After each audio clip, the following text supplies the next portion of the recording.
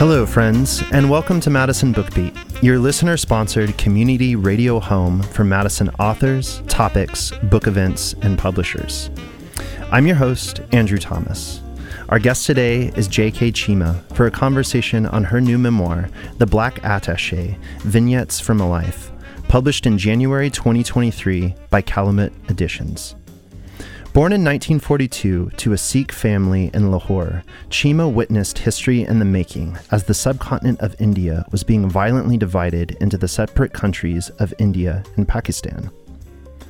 After moving to the United States to earn her master's degree in social work and public health and a PhD in social sciences, Cheema joined the United States Agency for International Development as a Foreign Service Officer in 1991, where she worked until her retirement in 2012.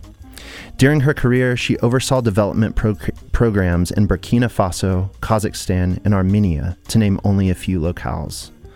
For retirement, Cheema settled in Madison, Wisconsin, where she founded A Place to Be, a salon for creative conversation and dialogue on Willie Street.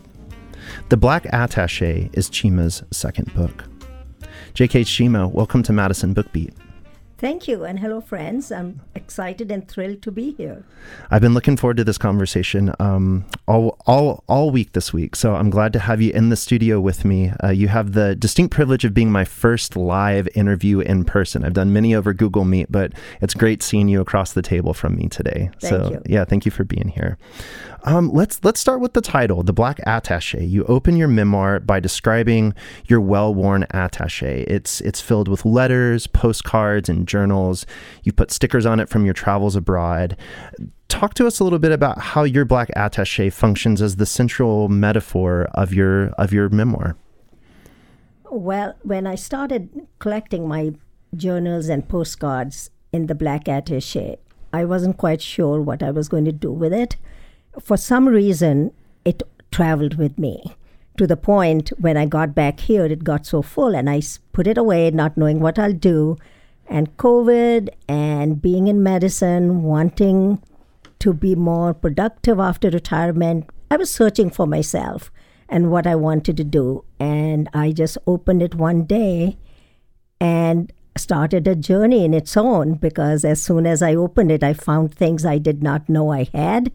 I had memories that I thought I had forgotten, and all of it became so real that I thought of writing a book at that time. Although I'd been writing all my life, I'd never really thought that I will do a memoir at this age in my life. And I'm so happy that I did that, because it's kind of an experience that you learn so much about yourself while writing.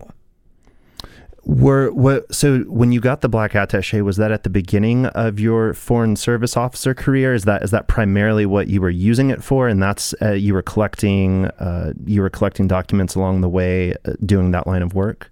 I think it was my first briefcase. As I said in the book, I just thought every pilot was carrying it. I thought it looked sexy. I wanted one. And then because it did get too heavy to carry it around, I started collecting things in it. And I just liked the look of it. I liked the feel of it. And I thought it was a good sort of safe place to put my postcards, journals, letters. I did collect all, I think, and I have no memory why I saved some and not others. But it's been my partner for a long time. It seems like something in the moment that you're not giving a lot of thought to necessarily what you're dropping in, and it only really takes on significance over time, looking back and trying to kind of piece different moments of your past together. As you sifted through these kind of records or these notes from the past, what have you learned about memory and remembering these experiences, specifically as you access it through writing? Because at one point you say, these are just selected memories. There's a lot more that I could have talked about. So how did you decide what to write about, and how did that help you think about remembering all these different experiences from your life?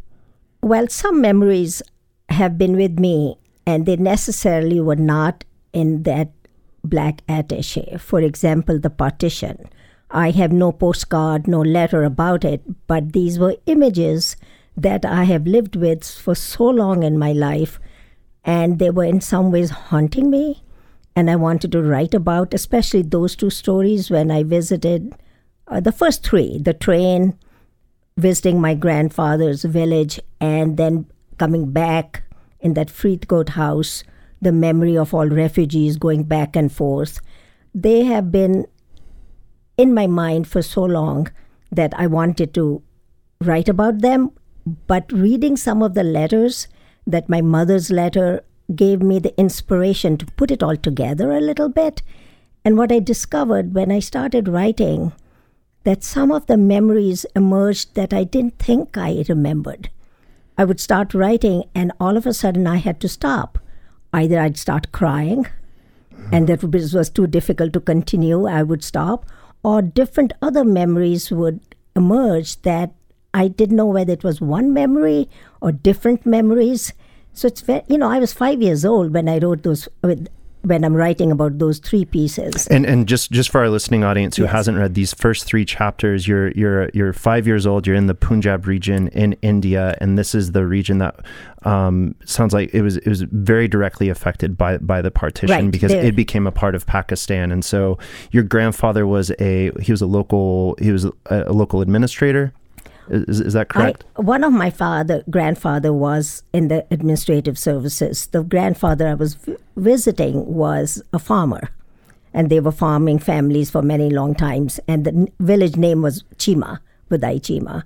But those memories, those three memories, were when I was 5 years old. And India got divided. Both the west side got divided, Punjab got divided, and the east side, Bengal, got divided to East Pakistan and India. So there was division on both sides of India. And so this is what you begin your memoir with, was recollecting on this on this kind of violent separation. You and your family, you say you're the last train out of the region, and what was it like living through that? I know you're saying that it's writing about it has given you access to that, but if that's something you feel comfortable talking about, what was it like living through that? Frightening, loneliness, not knowing what's going to happen next, uncertainty, grief, looking at so much around you with people being killed, and you're young. It's hard to know what exactly was going through, but looking back, I am so thankful that my parents just didn't give us so much detail that we could have become dysfunctional. I mean, a child can take something like that very seriously.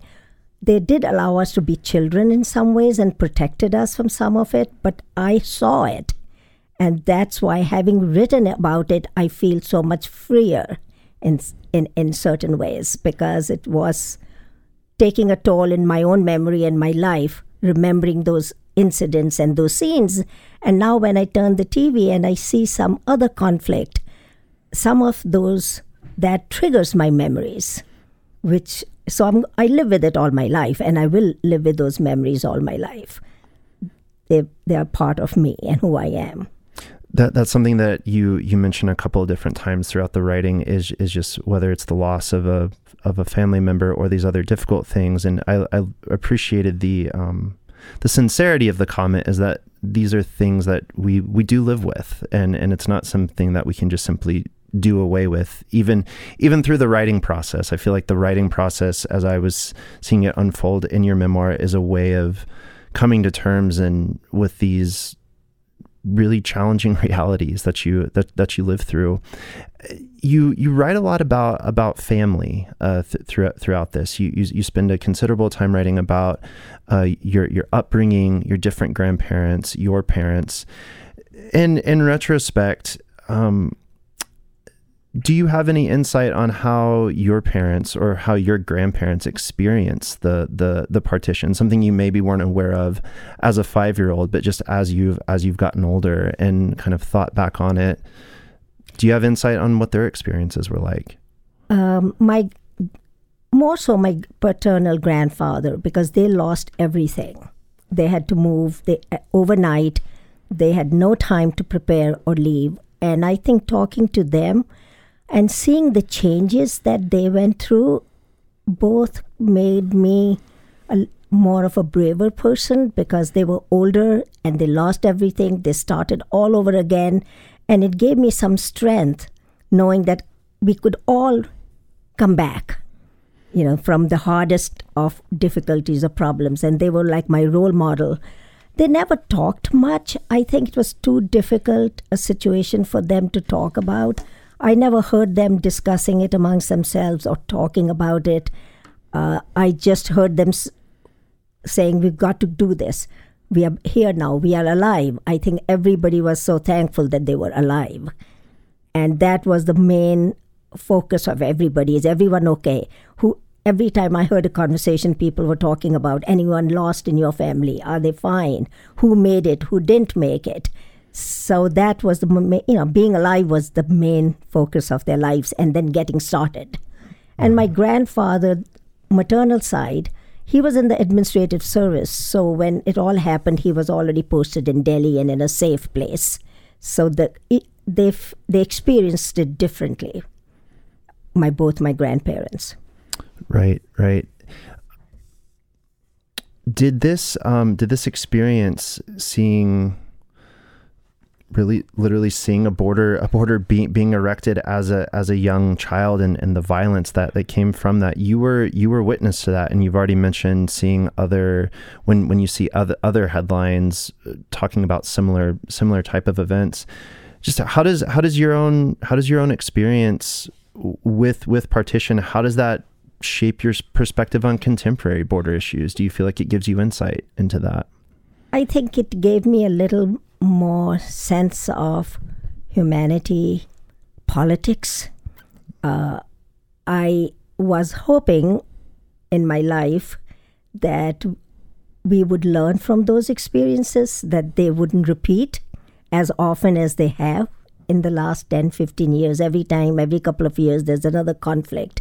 There's another tribal, war going on, people being killed, villages being destroyed. And it sort of breaks my heart that we've gone through so much, we've seen so much. We should be learning from all those experiences on the political level. The governments might be. On a personal level, it makes me a little more sensitive to people and the needs, and I'm always aware how lucky I am to have what I have, and how so many people lose so much in their lives, everything, and they have to still start up and keep living. And so it's made me a little more sensitive and to other people than otherwise I think I would have been. Yeah. So, did you feel like at all? Did you start and angry sometimes? Angry. We'll talk about that. Yeah. Talk about that. Why is this happening? What's the solution? Why can't we figure this out? We are in the 21st century. We have all the knowledge and techniques. And why does this keep happening? Yeah. As I was thinking about this question this morning, I was thinking of the whole war in Ukraine right now is about borders. It's about these kind of imaginary lines. And so I was also curious to know, did this experience, did it affect in any way how you saw your identity, either like racially or nationally or even religiously? As I think you lose a little faith in things when you go through this, and these borders, especially drawn on religious lines. And I think when you read about religion, no matter which religion, it talks about peace, forgiveness, acceptance. And as yet, every conflict, or most of the conflicts, are caused due to some religious differences. Pakistan, India was Muslim country and non-Muslim country. I mean, it was, and it's so contrary in my mind to what religion should be all about. Mm-hmm. So it just makes you think, what does it mean when people talk about I'm religious, if situations like this keep happening? Did religion play an important part in your upbringing and in your family's life? Yes and no. The Sikh religion is a lot. To put it simply, I'm very accepting and a simpler religion. We didn't have going to the church or temple every Sunday. Oh, there is a religion. So there's a book that my mom and my grandparents had at home, and you can read it anytime you want to at different occasions, but it's less formal. I did not get introduced to a very formal way of thinking about religion, and I feel that I'm more accepting of all religions in some ways because I was not structured to believe in just one or how it should be. Right. Yeah, you're listening to Madison Bookbeat, and I'm your host, Andrew Thomas. Today we are talking to J.K. Cheema about her recent memoir, The Black Attaché, Vignettes from a Life, published this past January by Calumet Editions. So you had this very trying experience as a youth. It's something that stuck with you for a number of years. Let's jump ahead a little bit and think you've now switched your career to a foreign service officer. Did this event that you write about at the beginning of the story, did that in any way affect your decision later to join the foreign service? And yeah, just how did that history inform what you were experiencing? I think I've thought about that a lot, and I would say yes, in not so much at this particular experience, but because my grandfather and my father were in the civil service, they moved around a lot. By the time I was 7, I think we'd lived in 4 different cities, in addition to all this movement with the partition, and gone to different schools. That was so much part of me. Even now, if I'm in a place for more than 2-3 years, I start thinking, I have to move, I have to do something, I have to kind of go somewhere. So I think, yes, in some ways moving, being in different places, living with different cultures was very part of growing up, and the career I chose became a very natural way for me to choose what I wanted to do.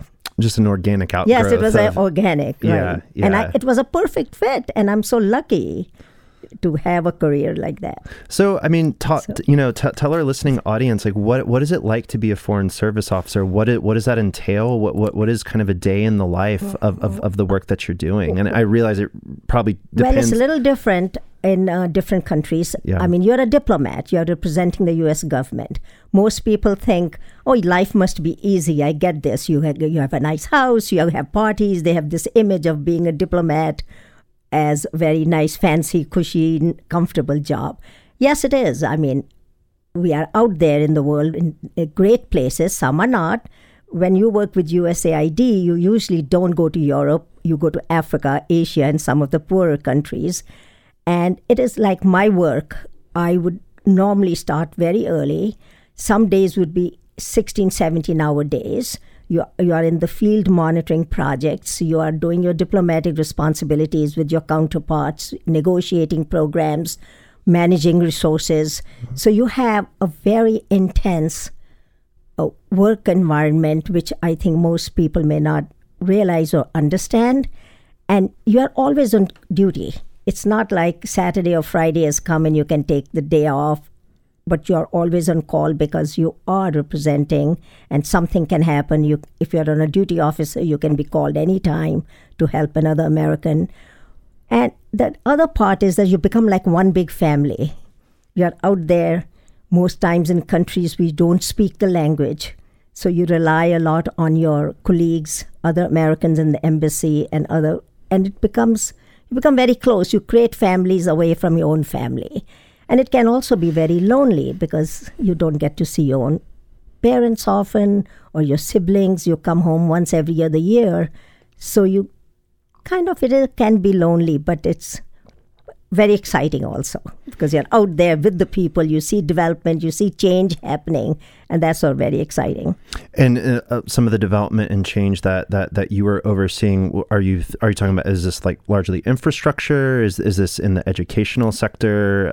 In different parts of the world. In Africa, when I first joined, HIV/AIDS was at pandemic levels.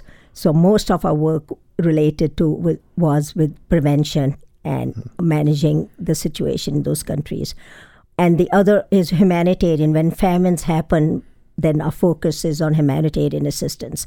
In Central Asia, the biggest program was restructuring from the Russian system to the more modern market-oriented way of the whole system, from health sector to the banking sector. We don't do infrastructure. U.S. aid and U.S. government assistance is not big. That's World Bank and other organizations support infrastructure. We do mostly technical assistance and training and providing resources so the host countries can use those resources to develop their needs. In Afghanistan, we had our biggest program was in girls' education and agriculture. Mm. And there was infrastructure, but Afghanistan was a very unique situation. How so? Well, I'm sure in Madison, my friends listening to this, I'm sure are very familiar history with the Afghanistan involvement. There was no energy system there, so we were involved in establishing the power grids and constructing roads. In other countries, that was not part of the program. We didn't do infrastructure. But girls' education was my most favorite and rewarding experience in Afghanistan. Did you get to Yes, I met, interact a lot? It breaks my heart now when I think of all those women that I can close my eyes and see them and their faces. They were learning computers and they were learning all these new skills. And now I wonder how many are not even getting out of their houses if they are even alive. Mm-hmm. It's yeah.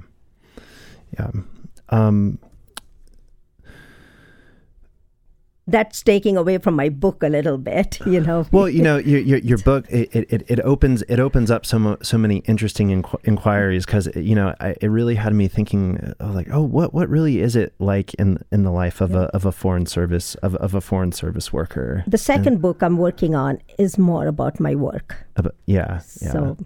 This book really does seem to it draws us back again and again to the theme of family and to thinking about the legacies that they leave, and as we try to remember them and kind of half remember them, like you're saying, it's like maybe this was two memories that I'm merging into one. But I'd love to get a chance to hear for our listening audience to get a chance to hear some of your writing. So if you wouldn't mind reading, this is from the opening paragraph of your chapter called Grandparents. Grandparents. A bit worn out, black and white photographs of my grandparents hang on the wall in my house, along with other pictures of the family. My maternal grandparents are sitting side by side in a picture taken in 1946, framed in a 1/4 inch of black wood. It has a black background and is 4 by 6 inches in size. My grandparents seem to take up all the space in the small frame. In comparison, my paternal grandparents' photograph is a family portrait and is much larger. They sit side by side in the center, surrounded by their 2 children and their spouses. On the floor at their feet are their 3 grandchildren. A 1-inch black wooden frame surrounds the 10 by 12-inch family picture. I liked having the pictures on my wall, but I often wondered, what do I know about them? And how do they affect me? In my imagination, I believed they loved me. We just heard J.K. Cheema read a portion from her new memoir, Black Attaché Vignettes from a Life, here on Madison Book Beat. At one point, you spoke about your colleagues in U.S. aid as also feeling like a family. Thinking about this reflection on your grandparents, in writing this memoir, how has your idea of family developed or changed over time? I left my parents for good reason, because they wanted me to get an education. So I left when I was 7 to live with my grandfather, and my grandmother was not alive, so he was like my parents' grandfather. So I have to say I did not have a normal, regular family environment till I was about 14. Living with a grandfather who lives by himself. I had my uncle and aunt, but they had their families. So I was left on my own quite a bit to manage. Although I give him full credit, I think taking care that I did my homework, I went to school, I did all the extracurricular activities, but I don't have memories of doing family-like things with my parents like often children do. And so my concept of family is we are very close. I'm in the US, my mom is still in India. I've been here for over 50 years. And if something happens, I'm on the plane immediately. And all my small family, we have one brother and one sister. We've always been very close, and their kids. But personally, I don't have the same dependency and closeness that sometimes I wish I had. But in some ways, I think that's also made me who I am, because doing the work I was doing, there's a certain amount of detachment was helpful. Yeah. Otherwise, I wouldn't have been able to do what I do. So it's a mixed.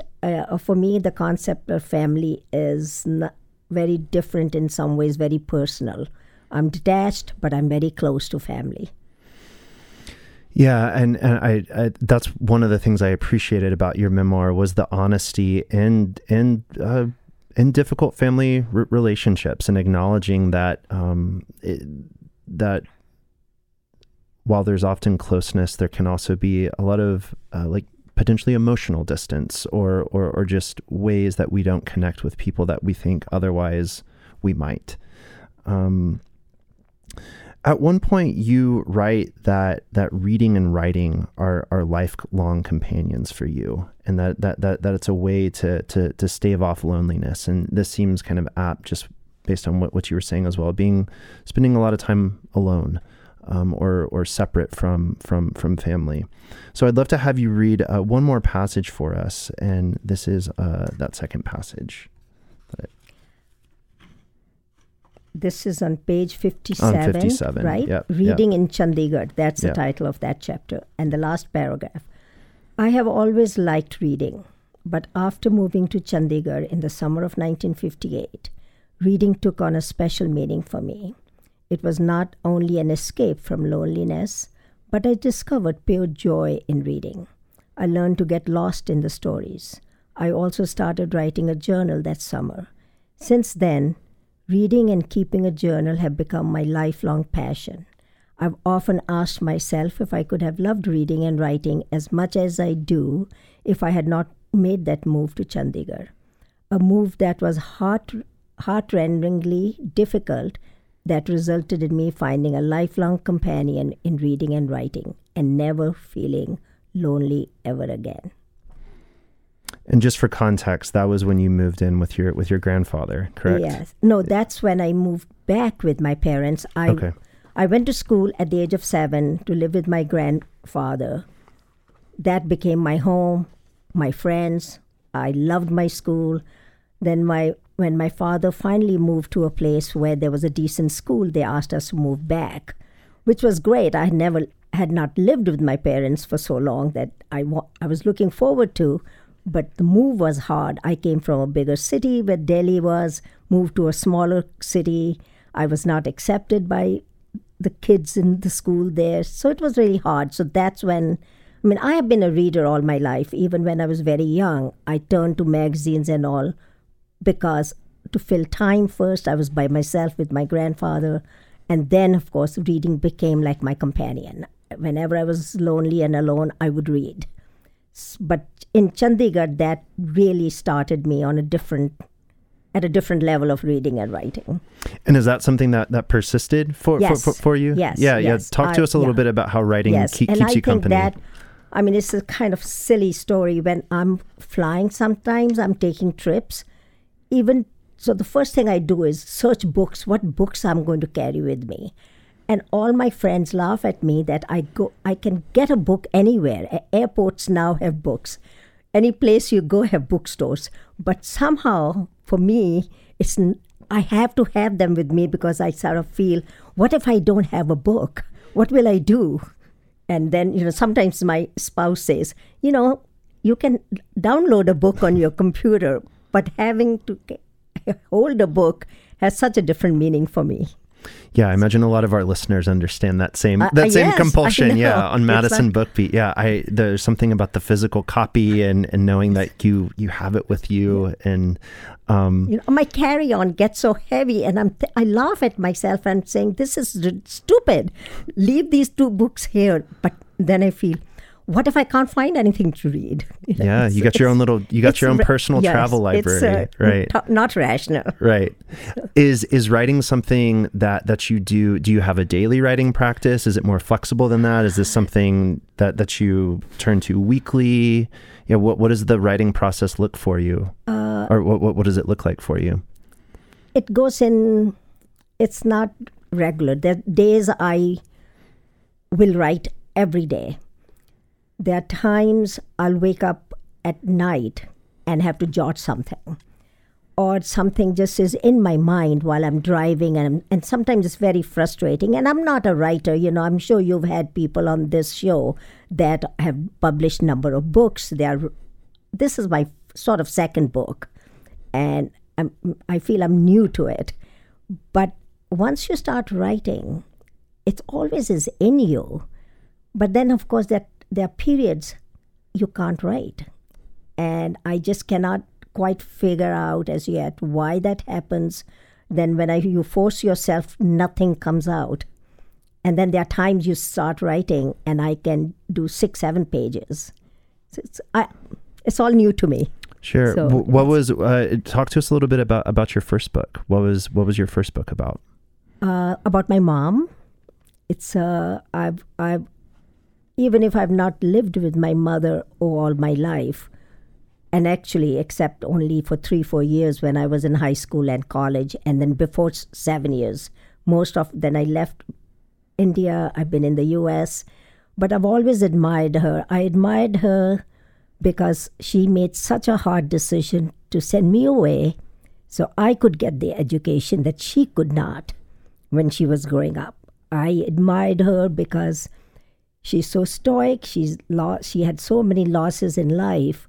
Her parent, her father, her husband, her own son, my youngest brother, but she's been such a force and a stoic person in our lives to hold our family together, and always kept saying, "Don't worry about me.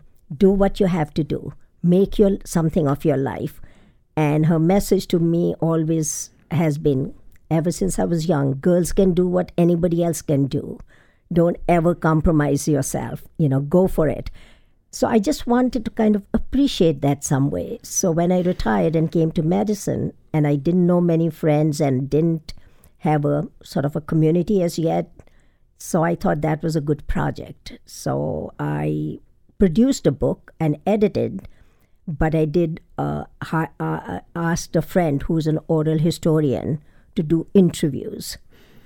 And then I think I published it in 2016, and it's called My Life as I Remember It. Mm-hmm. And so your friend who's a historian did oral interviews. Yes. with your mother. With my mom. She was visiting me. Till recently, my mother came to see me whichever country I was. And that was another thing I admired till she was 85 or 90 even. Her last visit to here was in the winter of I think when she was 90 years old. So I just thought, I wanted to be like her, always positive, wanting to do things, helping people. So I just wanted to honor her. So that was it. How did she receive how did she receive it? Well, when everything was done, it took 3 years because every time she wanted to change something. And she said, "Well, that's not how it was." So I would change it. Oh, so she was the editor too. Yeah, right. I would send her stuff. When I travel, I go see her often when she doesn't come. So I took the last print. Everything was done, and she insisted she wanted to insert one more picture. So we practically had to redo the book, but I had to do it because it's her book, her life. Right. But she was very involved. So yeah. Do you have you mentioned another book that you're working on? Is that in the idea stage right now? Has that started to be drafted? I've done a couple of chapters. It's the same idea like this, little vignettes, because I think that's how my mind works. I remember scenes from different places that I write about them, but there is a longer section on what my work experiences were and what it's like to work for USAID, in which countries and what the priorities were. So it's a little bit more work related because people have asked me that they wanted to know more about my work. So I'm trying to balance between personal stories and more information on my work. Is there a particular memory that really stands out from your work? Yeah, from work. Because in the Black Attaché, you primarily focus on your time in Burkina Faso, Kazakhstan, and Armenia. Landings, because those were first days. There was not really, but actually on the Burkina Faso one, there is some information on sitting next to my staff who was dying of HIV/AIDS. So that memory is very clear because it was such a difficult time, and first time I had experienced working so closely with people who I knew were dying fast. In our own office, we were losing people every other day. There'll be a funeral we had to go to. So that sort of was the hardest work environment in a more emotional way, because we were so close to people who were dying, who were working with us. And, there's not much you could do. But it was also very strange that some of the men we were working with knew, but they still would have unprotected sex, because of their belief system or not trusting our interventions. So that was kind of learning experience. In different countries, different experiences, but all of them were not that hard. In the Soviet system, when we were the first group of official Americans to go to Russia right after the breakup of the Soviet Union.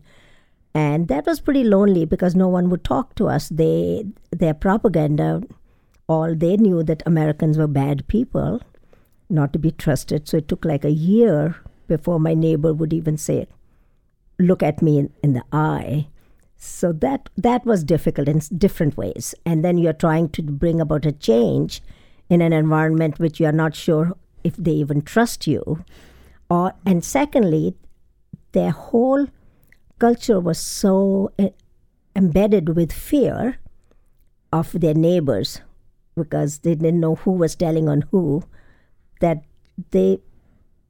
trying to develop a relationship and building trust was very hard.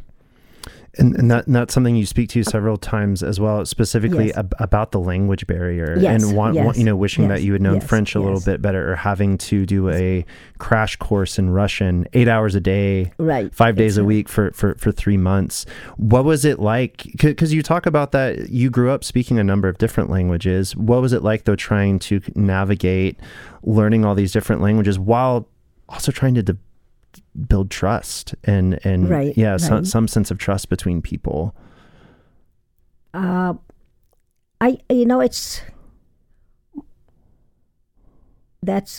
was thinking which language I learned first. When we were growing up, I think English was the first language I learned to read and write in. We did a little bit homeschooling before I went to a Catholic school in New Delhi. And I learned Urdu and Hindi, which I speak, but I don't read and write, which is so, when you wonder why I did this in English, and people say, is this your native language? It is, because I didn't officially learn any other language but English. But I now go home and I speak more than one. French, I had a very hard time learning, because it was my first language I learned as an adult. And I didn't know how to learn a language as an adult. And I was very frustrated that it took me like 6 months to get to a level, because when you are working in a certain designated language, designated country, you have to get a certain level of, to a certain level so you can communicate with your counterparts. It took me a long time doing French. Russian, I was better, although it's a more difficult language, but I loved it. So that was a little bit more motivating factor. So I did better. But, you never can get to a point as an adult. I could never get to a point that I could trust myself to go to a formal meeting and conduct officially some negotiations in the language. I always had to have someone to interpret. But in the market, on the streets, and I have a personality, I say hello to everybody. It's hard for people to ignore me. I'll stop anyone and start talking. So I fit in well in Madison, I think. Because that's what, you you talk to someone and next thing you know, we are all talking about our families and where we come from. And, so that helped me a little bit, my not being, being a little outwardly and wanting to know people. So they couldn't ignore me for very long, my neighbors, I'd go knock on the door. But so I managed. I continued Russian for a long time after that. But French I've forgotten now. Did you have any close relationships with interpreters or did you just deal with so many different ones that there wasn't really room for that? You make one of the hardest things in being a Foreign Service officer for me is leaving people behind that you may never see again. You live in a country for, like Eritrea, I was 4 years. Burkina Faso, I was about 3.5 or 4. You become close friends with your secretary, with your with your technical staff, which are from those countries. You spend all day with them, and sometimes they invite you to their homes, and you can get involved with their kids and their families, and then you say goodbye. I found very, very hard. And nowadays it's a little easier on WhatsApp and Facebook. You can find some people and you can keep in touch. But until then, when you're leaving, you may never see them again. So that was one of the very, very hard things of my job. It sounds especially after spending such a concentrated amount of time together, spending so much time in proximity with one another, and then I might never see you again. I know. Yeah. It's and when you really do spend a lot of time, you do field trips with your counterparts. You are with them. If something happens in their family, if you are a supervisor, they rely on you. You are responsible for your people you supervise and your colleagues, and then you say goodbye. It's even with the Americans, because we all move around. Right. People go to different countries, and some we keep in touch, but others we don't. Yeah. You are listening to Madison Book Beat, and we are in conversation today with J.K. Cheema about her memoir, The Black Attaché, Vignettes from a Life, published this past January by Calumet Editions. So it sounds like you've lived this life on the move for such a long time, and then 2012 you decided to retire here in Madison. Sounds like you did put down some roots, and you have, since retiring, you've opened up a place to be. Could you talk to us a little bit about what is a place to be? What was its inspiration, and how has it helped you in your new part of life now? When I first retired, I wanted to do something. I felt I still had the energy. I was still, my brain still worked, I wanted to kind of be engaged, wanted to know the community, and I wanted to give back. I'd been away from the U.S. for over 30 years. I never had a home anywhere. Last time I was in Michigan and Auburn finishing my school, and then I'm off to Bangladesh or other countries, and I come back. So I decided that I will join a couple of organizations, which I did. A couple of friends were really good. They reached out to me, so that would help me. But I want to do more. So I saw this building, and I wanted to have a place like the old salons where people would meet, have tea, and talk. partly, I think, because you, as an official overseas, you spend so much of your time being a little cautious because you are representing your country, and what you say and how you say it can be taken in a ways that you may not mean to say. So you're a little always self-censoring what you say, how you are. And I wanted to have a little environment where people could meet, could talk, could share things which were sensitive or not, a place that was private. So I've made it into a very living room style, like a salon. And in the beginning, we organized events, discussions on different issues, development locally or internationally. I had speakers come and talk. I had groups that would meet there. Women's business group, network group we started, they met. Over time, I think some of the people have achieved what they wanted to in their meetings, and now it's more focused. There are a couple of groups that meet every day. The vision is the same. It's a place you come and meet. You can have some private space. You can share ideas, new ideas, progressive ideas, or not. It's but it's not. After COVID, things changed a little bit. It was much more active as a meeting place than it is now, but it's more selective. I have 4 or 5 groups that meet regularly, and others occasionally would ask, and it's on donation. I don't. I want it to be a place where people are inspired. Mm-hmm. You know. Do you still have readings or musical performances? Is it that kind of a venue, or is it more primarily kind of like a discussion based?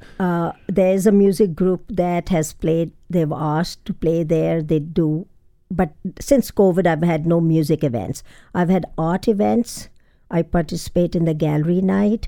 There's a death cafe, a group that meets once a month to talk about death and dying, which I think I've actually seen that post online. Yeah, yes. I know the one you're talking about. There's a group that meets on meditation, and there are 3 writing classes that happen there. And there's a woman who's a lawyer who used to work with victims of violence, and she's doing a workshop on forgiveness, which I think is wonderful.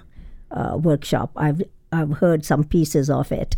It's just so they're different. They're all very different. Meditation, dying, death and dying, forgiveness, and a couple of political groups have non-profit organizations have had board meetings there. So it's very varied. If people in our listening audience were interested in getting my involved, website, they can. Yeah. But the only requirement I have now is, because I don't have a full-time staff, and it's very hard to open and close for one-time meetings, that if they want to meet regularly once a month, then I can make arrangements that they can do that. So I need people that want a place on ongoing basis. And I feel then that way they can feel ownership to the place, rather than just a meeting place they can rent anywhere. Right. So if they wanted information, is this on my website? A place to be? WillyStreet.com. WillyStreet.com, yeah. And that will be in our show notes for those listening who are interested. Today we have been in conversation with J.K. Cheema about her memoir, The Black Attaché, Vignettes from a Life. And the final moments that we have together now, as you look over The Black Attaché, seeing the physical copy in your hand and seeing this as a completed project, like what do you think about? What are your thoughts on your memoir? Well, sometimes I think I look at it and say, is that really me? You know? And then on the other hand, I feel just like my mother, I think, felt when I became a fairly high official in the U.S. system. And she says, who could have believed when you were born in a small village somewhere, that's where you end up? And then every time I look at something like this, I think, oh my gosh, did I do this? You know, it's I'm a little bit awed and humbled, and very excited that I did it. Do you have any advice for those listening who have maybe wanted to write a memoir about themselves, but haven't gotten around to it yet. Do you have any words of motivation or suggestions Yes. on how to get Please going? write. I've had a couple of friends who've said, I want to just put down that first letter, first line, no matter what it is, and you will be amazed. You'll be amazed about your own memory, that how things come. Just if I have 1 second. Oh yeah, you got time. Sometimes I've written pieces, and then I go back and read them, and it's not what I thought I was writing.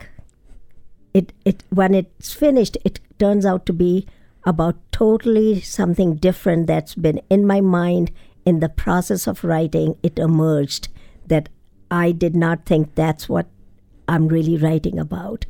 It's a experience that you can only understand once you start writing. So I would encourage everyone who wants to, and even those who have not thought about it, start writing. It's a great experience, and you learn so much about yourself. I don't think I can have any better advice than that, than just start writing. There you have it from J.K. Cheema. We've been talking with her about her memoir, The Black Attaché, Vignettes from a Life, published this past January by Calumet Editions. Cheema, it's been such a pleasure having you on Madison Book Beat. Thank you. The pleasure's all mine. Thank you. Yeah, thank you. You have been listening to Madison Book Beat, and I am your host, Andrew Thomas. Thanks to today's talk producer, sound engineer, and news director extraordinaire, Shali Pittman. And coming up next is 3 hours of jazz with Alex Wilding White. Keep it here on WORT 89.9 FM Madison, listener-sponsored community radio. Take care.